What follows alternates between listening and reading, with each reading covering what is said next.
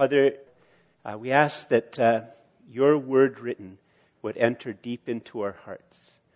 Father, you know even this morning, the problems we face. You know, Father, the things that we face that seem insurmountable. Father, you know those of us who are waking up in the middle of the night, and it just seems, Father, as if there's snakes and dragons that are just eating us up and don't allow us to sleep. And Father, you know the dark places in many of our lives. And we thank and praise you, Father, that you know us perfectly and completely. That you know us better than we know ourselves. That, Father, you even know every dream we have at night that we do not remember when we wake up. And knowing us so perfectly, still you loved us and love us and sent your Son to die upon the cross to be our Savior and our Redeemer. So, Father, you know us perfectly. We invite you to pour out your Holy Spirit upon us this morning in the point of our deepest need. And that we ask that you might bring your word deep into our lives so that we, Father, might be freed up to serve you and bring you glory and to bear fruit for your great glory in our daily lives. And this we ask in Jesus' name. Amen. Please be seated. I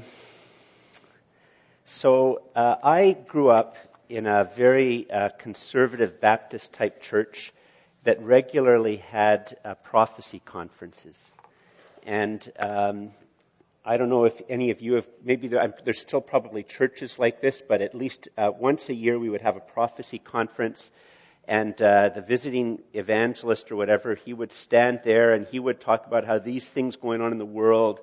You know, if you go to Revelation chapter 18, verse 5, that's what's talked about here. And go to Ezekiel and you go to Daniel, and it would be all these very elaborate things that were going on in the world and these elaborate interpretations that were going on, from the Bible. And I have to confess, I don't mean to put anybody down here, but I have to confess that I found it very confusing as a child and as a teenager.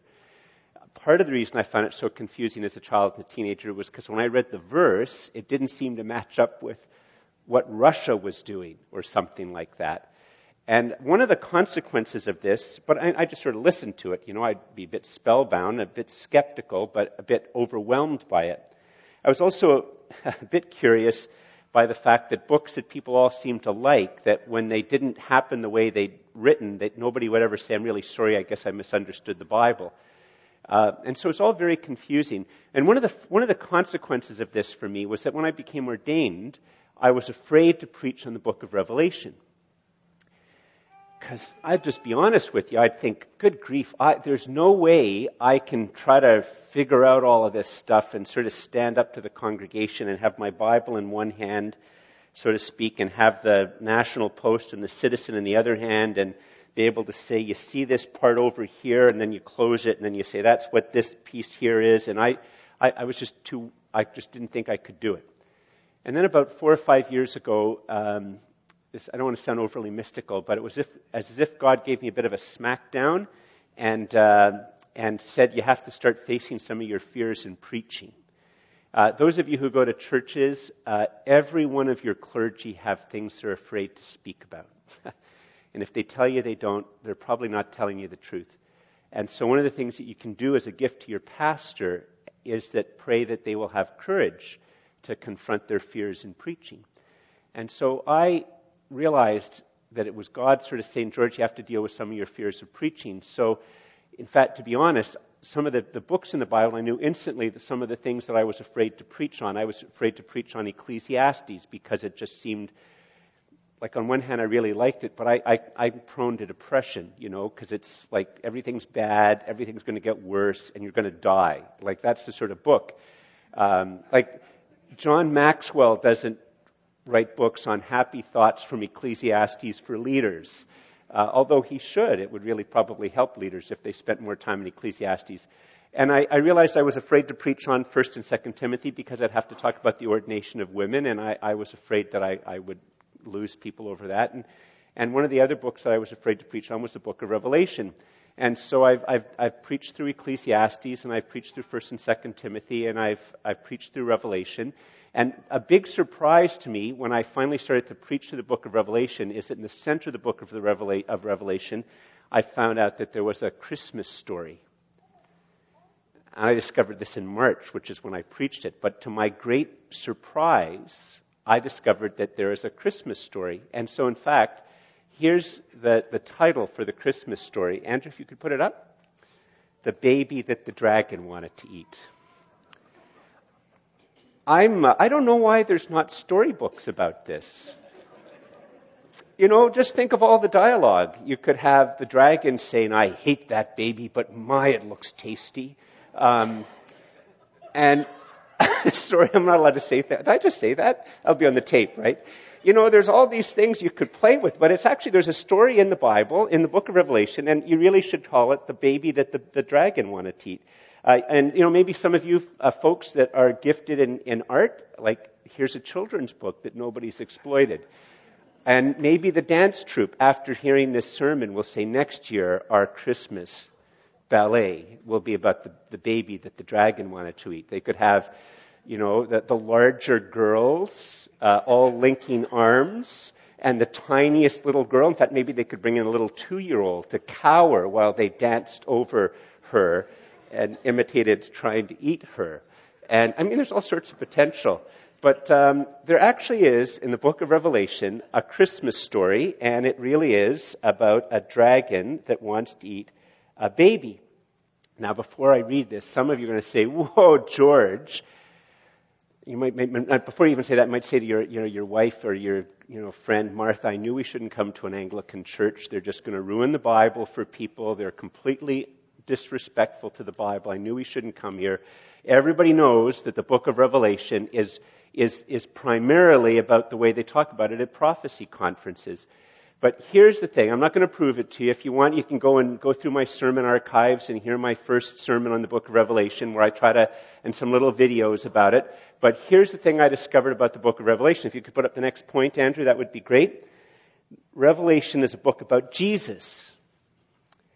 Who he is, what he has done, is doing, and will do. That's what Revelation 1 tells you, amongst other things. That the book of Revelation is actually a book about Jesus.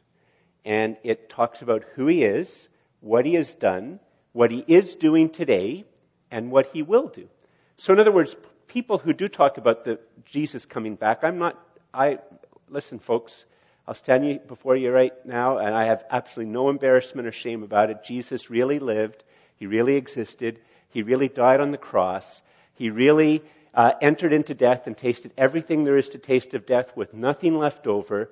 And on the third day, he really did rise from the dead. He wasn't resuscitated. He defeated death. He defeated that which causes death, which is sin. He defeated every hostile spiritual power. He defeated hell itself. He stands triumphant on the other side of death. He rose to heaven, and he will come back again, and I have no hesitation about saying that. That's what the Bible teaches. And we should know the blessed hope that God is sovereign over our world, and that Jesus will return, and he will bring all things to their proper end and their proper conclusion. And then he will judge the living and the dead, and then there will be a new heaven and a new earth, where those who have put their faith and trust in Jesus will live forever with him. That is the blessed Christian hope. And so for people who talk about things at the end of the world, I'm not disagreeing with them at all. What I am saying is that the book of Revelation, if you read it knowing that it's a book about Jesus, about who he is, what he has done, which is why it can have a Christmas story in it, why it can talk about the crucifixion, what he is doing and will do. That's why the book of Revelation, all the way through at the beginning and the end, it says you've got to keep the words of this book. You can't keep words that are only talking about the future. But you can keep the words if it's talking about Jesus, helping you to remember and understand what he did in the past, what he's doing around you today, and what he's going to do in the future. So that's what the book of Revelation is all about. So let's just read the story. And so if you have your Bibles, it's Revelation chapter 12, verses 1 to 6. If you don't have your Bibles, there's a couple of extra Bibles over there, and I think maybe Neil can get you some extra Bibles, and you're welcome to follow along. Revelation 12, 1-6. Here's the Christmas story, or the baby that the dragon wanted to eat. And it goes like this. I'm going to read it through, and then we'll sort of process it and camp there for a while and try to sort of puzzle over it, because it's a bit of you'll hear. Revelation 12, 1-6. And a great sign appeared in heaven, a woman clothed with the sun, with the moon under her feet, and on her head a crown of 12 stars. She was pregnant and crying. She was crying out in birth pains and the agony of giving birth. And another sign appeared in heaven. Behold, a great red dragon with 7 heads and 10 horns, and on his heads 7 diadems. His tail swept down 1/3 of the stars of heaven and cast them to the earth. And the dragon stood before the woman who was about to give birth, so that when she bore her child, he might devour it. She gave birth to a male child, one who is to rule all the nations with a rod of iron. But her child was caught up to God and to his throne. And the woman fled into the wilderness, where she has a place prepared by God, in which she is to be nourished for 1,260 days. This is the word of the Lord. Thanks be to God. So some of you are going to say, whoa, okay, George, that's really crazy. That's a crazy story. Frankly, George, it bothers me that God would speak in these ways. Like, why can't God just get to the point? Like, why can't he just speak plainly? Like, I can sort of see why, George, you were afraid of preaching about this, because, frankly, like Luke, the baby in the stable and the shepherds and the 3 wise men, some of those things didn't actually happen in the Bible, but, that's a very comforting type of story. This just can't even be in the Bible. It's just sort of, it's all crazy imagery, like dragons and why on earth, why can't God just speak plainly? Just like as plain, why can't he be as clear and plain as a bank machine? Press this button and just nice and simple and clear. Well, here's the thing. Andrew, if you could put up the point. The true and living God truly speaks, and he is not stuck on one genre. The true and living God truly speaks, and he is not stuck on one genre. So, here's the thing. If you were to say, why can't God be like a bit clearer and simple and stuff like that? Well, that sort of works for you. But, frankly, we got to get over ourselves. I don't want to depress you, but you're not the center of the universe. And God doesn't have to organize all of his communication, every word he says, just to please you. Like, why would God have to do that for you? But you see, here's the thing is that God understands that people hear in different ways. That's why if you look in the Bible, there's like laws. Because some people, they start to understand laws. I know a person, this is true, and she was a lawyer.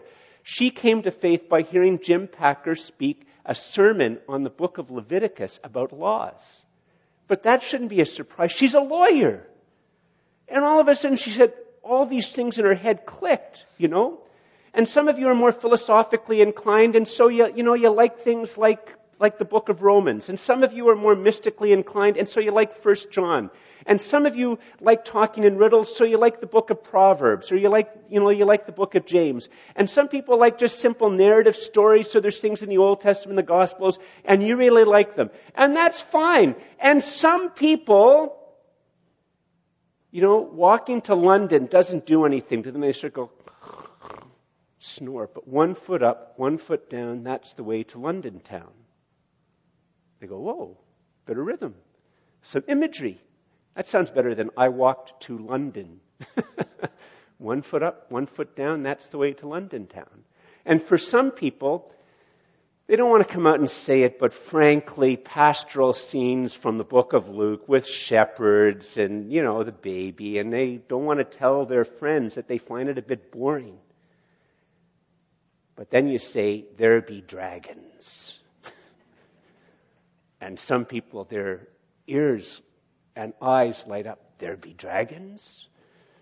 Yes, and angels in battle.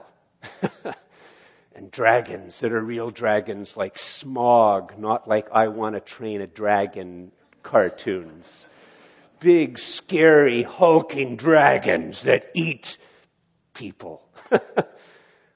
And all of a sudden, they get interested and they get excited. And that's the fact of the matter is that we got to get over ourselves, is that God really, I believe that the true and living God truly speaks, but he's not stuck on one genre. And so for those who, there be dragons, wake up. Revelation 12:1-6 is your version of the Christmas story that helps you to see the dark side of the whole story of the book of the birth of Jesus. I mean, if you think about it for a second, if you, like lots of people read Matthew 1, but very, very few churches spend very much time on Matthew 2, because it's a little bit awkward preaching about the slaughter of the innocents. It's like when you preach the Psalms and you stop at a little bit before the end of Psalm 137, because smashing the heads of babies, it's just a little bit, well, frankly, not very devotional and uplifting, and we want to try to lift people up. But the slaughter of the innocents after the birth of Jesus, as soon as the powers find that the baby is born, they want to kill the baby and every baby just to make sure they got that baby. And as soon as Jesus begins his public ministry, the first thing that happens is he's tempted by the devil in the wilderness. And Satan enters into Judas to betray Jesus so that Jesus will die upon the cross. And Pilate and the others, they know God speaks to Pilate in a dream, but Pilate is going to allow Jesus to die a horrible death, and there is in fact evil in the midst of this story of the birth of the baby in Bethlehem. And John, in his book of Revelation, is our guide. And for some people who think in images, this is the other thing about it. The way for them to understand this baby and maybe to understand the birth of this baby and maybe start to begin to understand their life is to picture some people would have been shorter back then. And I think the average lifespan for commoners like Mary and Joseph would have been 30. And so picture some young woman about this tall and very slight, because people would have been very skinny back then. And by our standards, this tall and slight, and maybe just 14, and heavy with child. And there is, even a 2-year-old is more nimble and better able to protect themselves than a heavily pregnant woman going into labor. 2-year-old can scamper under the bed to hide. You're like this with child in labor pains. You're not going to scamper under any bed. And picture the woman, heavy with child, going into labor. And Smog, the dragon, if you've seen The Hobbit, standing in front, towering over the tiny little girl with his mouth open, their mouths open, because there's 7 heads. And they're snapping at each other because every head wants to eat the baby. And yet that dragon is defeated by God. For some of us, we think in images. Some of us, in the beginning was the Word, and the Word was with God, and the Word was God. He was in the beginning with God. All things were made through Him, and without Him nothing was made that was made. That lights our fire. For others, the image, visible, visceral image, is what gets us through life. And this story's for you and for me. So let's look at this story, the power of the image. Let's look at verse 1 and 2. And it begins again with the young woman. And it goes like this. And a great sign appeared in heaven. A woman clothed with the sun, with the moon under her feet, and on her head a crown of 12 stars. Just pause there for a second.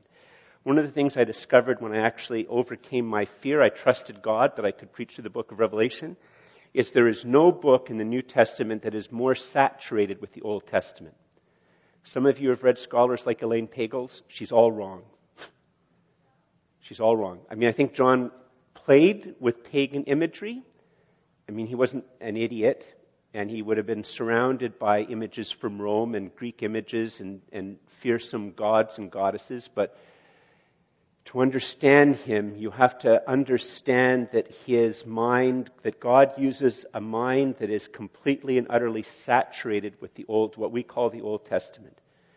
And that one of the problems when we read the book of Revelation is that all the way through it, he's taking a part of a verse from Isaiah and a part of a verse from this and a part of a verse from that and a part of a verse from here and a part of a verse from that. And he takes these little bits and pieces of verses scattered all throughout the Old Testament. And it's as if God, as the Holy Spirit comes upon him, he takes them all and he puts it in his hand and he sort of does like this, and he, like a conjurer, he throws it up and out of it comes a woman with the crown and dragons and all of that, and it's scattered from, when we talks about the dragon, he's talking about images from a whole pile of different Psalms, and he's talking about the book of Job, and he's talking about Daniel, and he's talking about Ezekiel, and he's taking all of these little bits and pieces of verses, and whoa, there's a dragon, and when you read and hear this, there was, verse 1, and a great sign appeared in heaven, a woman clothed with the sun, with the moon under her feet and on her head, a crown of 12 stars. The first thing you think of is Genesis 37, and then there's a whole pile of other imagery which has mingled in with this. The woman is Israel. The woman is the Jewish people. That's who the woman is. It's not all going to be a one-on-one correspondence, and in fact, as we're going to see, the image of the woman here is going to be one of those images that John, like a poet, he takes the image and he keeps the image, but in every time the image is reintroduced, he changes the focus just a little bit. He turns it slightly to give something very multifaceted and very powerful. But if you read Genesis 37 and then you launch off, take a good commentary, the woman is Israel. How odd of God to choose the Jews. You read the Old Testament, he didn't choose the greatest people, the strongest people, the wisest people. When he called Abraham, he called a man who worshiped the moon. He called a man who worshiped the moon. And God, right from Genesis chapter 3, has promised that through his people, a people that he calls out by his great power for his great glory, that out of this one people on the whole planet, a Messiah will come. And so the woman is Israel. Verse 2, and she was pregnant and was crying out in birth pains and the agony of giving birth. And now the image is of a woman in pain and giving birth, longing for the Messiah to come. And now the fearsome image of the dragon. Verse 3, and another sign appeared in heaven. Behold, a great red dragon with 7 heads and 10 horns, and on his heads 7 diadems. As I said, John has taken bits and pieces of Daniel, Ezekiel, Job, Isaiah, and parts of Isaiah and a whole pile of Psalms. Taken bits and pieces and fragments of verses, and he wants his Christian readers and his Jewish readers who would become Christians to see and have a sense about how he's taken all of these bits and pieces of verses and he's put them together in this powerful story. I mean, not him by his creativity, because it's God the Holy Spirit that's speaking through John and causing this to be written. And the hope is that as you start to, oh gosh, that's Genesis 3, and that's that part of Isaiah, and that's that part of Daniel 7, and that's that part of Job. And then you see the story so that when you go back and read Genesis and Job and Isaiah and the Psalms and Daniel, you don't just, it's like a powerful conjure that the images help you to understand Revelation 12, and then Revelation 12, you go back and you help you to understand the Bible in a whole fresh new way. All these passages, as you read them in your devotions, you're coming along and say, whoa, Revelation 12 speaks. That's an image that's connected to that. And this isn't just like a tiny little dragon. If you have seen the Hobbit movies, think of Smaug. That's what John wants you to think of. Only Smaug with 7 heads, towering over this. And then in verse 4, his tail swept down a third of the stars of heaven and cast them to the earth. And the dragon stood before the woman who was about to give birth, so that when she bore her child, he might devour it. And if John is going back to Israel, talking about the woman, here he's going back to Isaiah 14 and other parts in the Old Testament, and he's describing the dragon as the devil. And he's describing Lucifer's fall from heaven and taking a third of the angels with him. Because in the book of Revelation, generally stars refer to angels. So Mary is ancient. He is now pointing to something primordial before Genesis 3, the fall of Lucifer.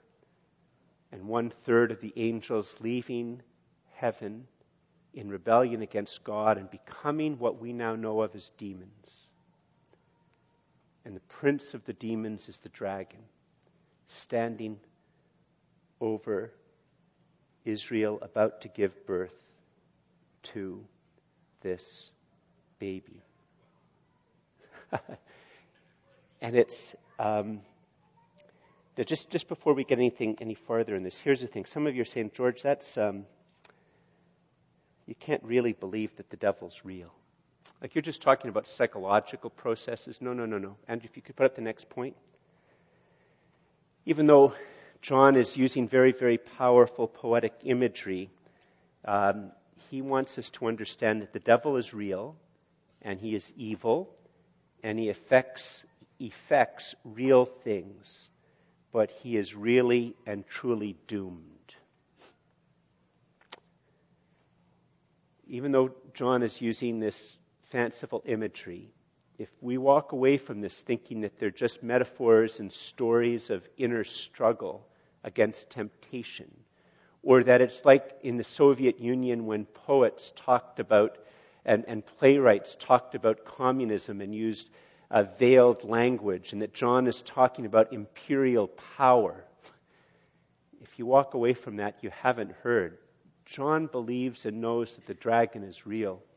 The devil is real, and he is evil, and he affects real things, but he is really and truly doomed. And the other thing, Andrew, if you could put up the next point, is that the dragon hates all earthly and heavenly life. The devil hates all earthly and heavenly life. That's what he wants us to understand. If you go back in your devotions and read even Ephesians 6, and the fact of the matter is that for many of us who are in the Christian church, we're like a drunk falling off a horse. First we try to get on the horse and we fall off on one side. And then we try to get on the horse and we fall off the other side. And the Christians, habitually, we either end up acting as if we're rationalists and empiricists, as if all there is are things that you can count and touch and think through and manipulate with your power. And we completely and utterly act as if God is distant and demons don't exist and there are no angels and prayer doesn't work. And then in reaction to that, like a drunk falling off a horse, all of a sudden Christians start to act like pagans, and they see everything is filled with demons. There's demons everywhere. They can't even take a step on the sidewalk without seeing a demon. And everything is caused by a demon. And we become just like pagans who think that there's a God or a God in every living type of thing. And then in reaction to that, like a drunk getting on a horse, we fall off the other side, and we become like rationalists and empiricists. And the Bible believes in reason and believes in evidence. And the Bible believes in minds and thinking, but the Bible also teaches that there are devils and there are demons. And to ignore them is to live an impractical life. Because if in fact there are demons, then to deal with them is practical. And to ignore them is foolish and impractical. And so the point of the image is to clarify to us that there is evil intelligences which affect things and make a difference. And we're not to brood about them and not to live in fear of them because they're doomed. But we are to deal with them when we become aware of the fact that they are there. Just as a bit of an aside, during the first thing I do during the song set, if you see me praying, is I pray that God will bind the demons that are present. I don't do a worship service without praying that. Please pray that too. You should do it in your small groups. You should do it with your youth groups. Not necessarily out loud, but just privately. The devil never misses church, and he never misses a Bible study. So deal with it. And then use your mind and all to try to understand the word, but pray that the demons are bound and cast out, and that Jesus be present, and that the Holy Spirit fall, and that God would be honored, and that he will be glorified, and that people will be freed, and that they will be delivered, and that the word will bear fruit in our lives. Pray like that, because God is not dead, and he is not distant. He hears, he listens, and he can act. And Jesus has defeated the dragon. Have I gotten a little bit ahead of the story? Sorry. Where am I in my notes? Look back to verse 4 again, or 5. Sorry, now we're up to 5. She gave birth to a male child, one who is to rule all the nations with a rod of iron. But her child was caught up to God and to his throne. And the woman fled into the wilderness, where she has a place prepared by God in which she is to be nourished for 3.5 years, 1,260 days. Now go back to 5. Remember I told you that, see, I have to confess that my personal favorite, I can handle philosophical types of things. I have to say I like things like John. In the beginning was the Word, and the Word was with God, and the Word was God. He was with God in the beginning. All things were made through him, and without him nothing was made that was made. I like things like that, but I love stories fundamentally. That's what I enjoy, and I love finding a really good novel that I can just get immersed in, and I can be one of those people that stays up an hour or two after their bedtime because they get gripped by a narrative or like a story. But in Apocalypse, in John, you have to read it slowly. And what happens here with the image is, if you think about it, the image is originally that of the woman, of Israel, and Israel is going to give birth to the Messiah. But a nation can't do that. So John takes the image and twists it just slightly. I don't know how many of you have seen the movie, the series Band of Brothers. This isn't a spoiler alert, I don't think. But in the Band of Brothers, towards the very, very end of the movie, the surviving soldiers, they're doing an activity, because I don't want to spoil the end if you haven't seen it. But all of a sudden, it's a very moving thing that happens. You see the actors, doing whatever they're doing, and all of a sudden, it focuses on each actor at a time, and it's a surprise the first time, then you're prepared for it. And the actor's face changes, and you see the soldier whose life they told as he lives today. It's very moving, actually. The same face, and all of a sudden it's a different face, and it's the real person. And so what John does here in this part with the woman is, a nation, on one hand, can't give birth to a child. A woman gives birth to a child. And so all of a sudden here in verse 5, it's Mary. It's Matthew 1. It's Luke 2. Luke 1 and 2. It's Mary. Faithful Israel has come down to this one young Jewish girl who does what God has wished that his chosen people would always do. That when she is asked to do something that will bring salvation to the human race and bring God great glory, she says, "Be it unto me according to your will." The cry that God desires his faithful people to call out to him is voiced by a young Jewish girl in the corner of the Roman Empire. And from her, the long-promised Jewish Messiah, who is the Savior not only of the Jewish people, but of the whole world, is born. And here in verse 5, God, through John, puts together the entire story of Jesus in these few words. And the point of the story is that here's Smaug with 7 heads, and he's bigger than this building. If he was here, the only way he could enter into this building is by smashing the roof and smashing the walls. And there's this slight Jewish woman here, and she's heavy with birth, and she's giving birth to this child, and the 7 heads are over this young woman now lying down, and the heads are snapping at each other because each wants to be the one to eat the baby. And the baby that's born, Psalm 2, it's all of the prophecies of the Messiah, the one who will rule the nations, and more than rule the nations, because he will be the one who saves the people from every nation and every people group. And the baby and all of a sudden it's speeded up. That's the way John writes it. It's speeded up. He's going to be born. He's going to live. He's going to have his public ministry. He's going to perform miracles. He's going to teach brilliant things. He's going to die upon the cross. He's going to taste all there is to taste of death. He's going to rise triumphant on the 3rd day. He's going to prove that he is alive to his disciples. He's going to ascend into heaven. And it's all in one big thing. And Smaug, the dragon, is confounded. He doesn't eat the baby. The baby is with the Father, and he will return.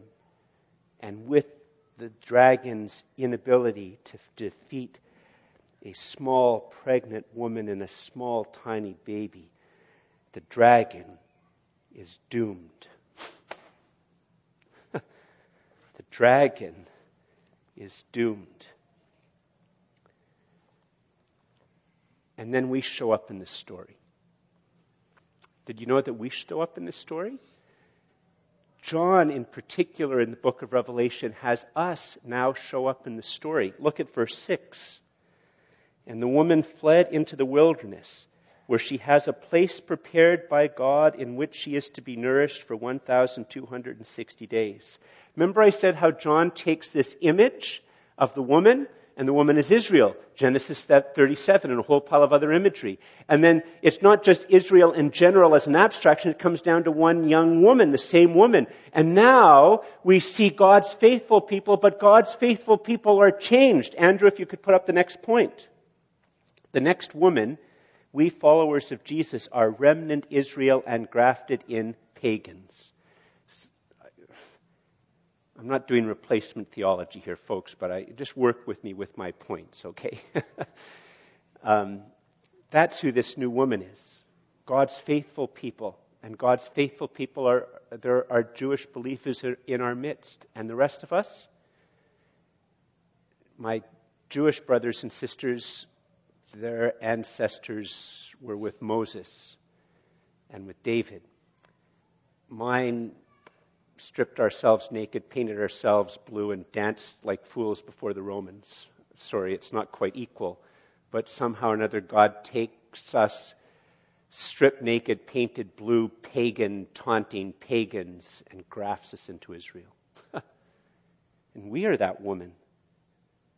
After the birth and death and resurrection of Jesus and his ascension, who are waiting for his return, we are that woman. And we go to the wilderness where God has prepared a place for us to be nourished. If you could put up the final point, Andrew. We, the followers of Jesus, dwell in God's sanctuary in the wilderness to bear witness until he returns. We, followers of Jesus, dwell in God's sanctuary in the wilderness to bear witness until he returns. You see, the word here, which is translated as place, it's the exact same word that's in John 14. Let not your heart be troubled. I go to prepare, in my Father's house are many mansions. I go to prepare a place for you. That word place is the same word here. It's a word of sanctuary, where God is and where you are God's. And we today live in a wilderness where we cannot, in a sense, provide our own resources. But in a place where we cannot prepare our own resources, we who are followers of Jesus don't live without resources. We live in a sanctuary with the living God himself who nourishes us.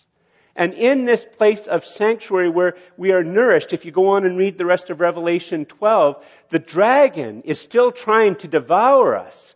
But in the face of the dragon who tries to devour us in the wilderness, we are in the sanctuary with God where he nourishes us, and we are called in the face of the dragon's roar and with his breath upon us to know that the breath of the Father, the Holy Spirit, dwells within us, and we bear witness to Jesus. In a place, even like our country, which is increasingly given over to a culture of death, we are to be a sanctuary of life, of deliverance from demons, and a sanctuary of life where we are nourished by God. Now, just in closing, some of you might say, George, if you knew how dragonish I am, all I can do is look at that story and think I'm outside of that story. I'm not nourished by God. George, if you knew the dark, dragonish things which I do, and I enjoy the taste of the evil.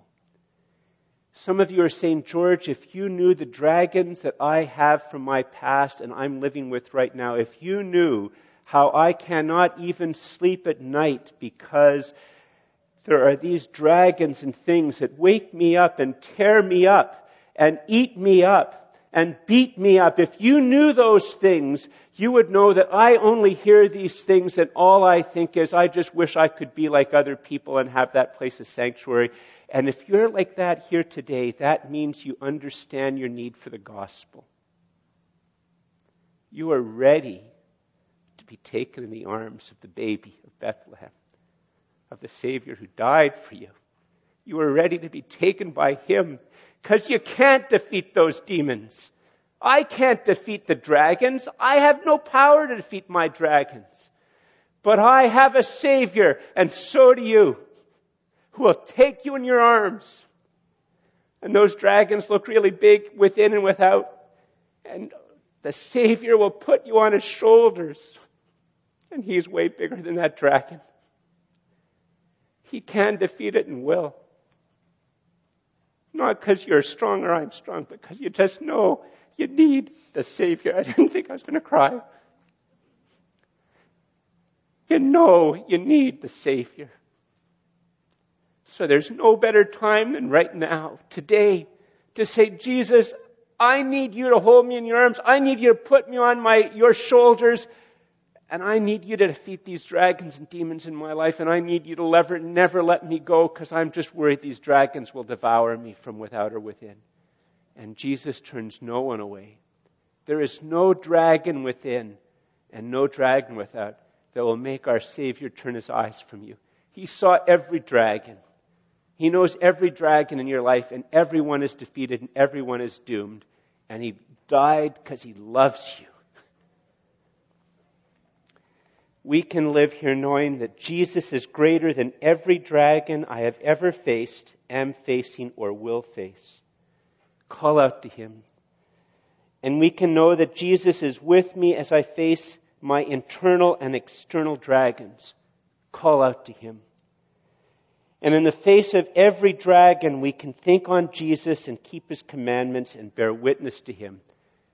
And it might be faltering and it might be hard, but there's no dragon-afflicted person here that God cannot use in Jesus to bring him glory. Absolutely no one. Please stand.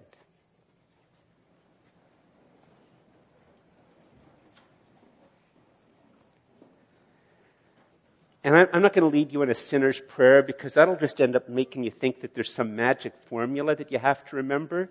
If you are here today and you've never given your life to Jesus, just say, Jesus, take me and I want to be yours. I want to be Revelation 12:6. I want to be Revelation 12:6. All that stuff Jesus, just take me, I want to be yours. And just your own words, the cry of your own heart. And those of us who are followers of Jesus, but we're listening to the dragons and we're letting them eat us up, there's no time better than right now just to call out to Jesus and ask him to help you to face the dragons and bear witness to Jesus. There's no better time than right now to do it. Won't be better tomorrow, won't be better next week, no better time than now. Just closing, bow our heads in prayer. Dear Lord, this is a prayer that's in your bulletin. You can take it home and read it yourself, but I'm going to pray it out for all of us right now. Dear Lord, I thank you that you know the name and power of every dragon I face, within and without. I thank you for Jesus. I thank you that by his death and resurrection, sin and death and every dragon have been defeated.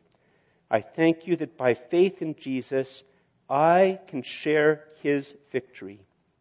Help me to trustingly and obediently walk with Jesus in the dying days of the doomed dragon and its followers.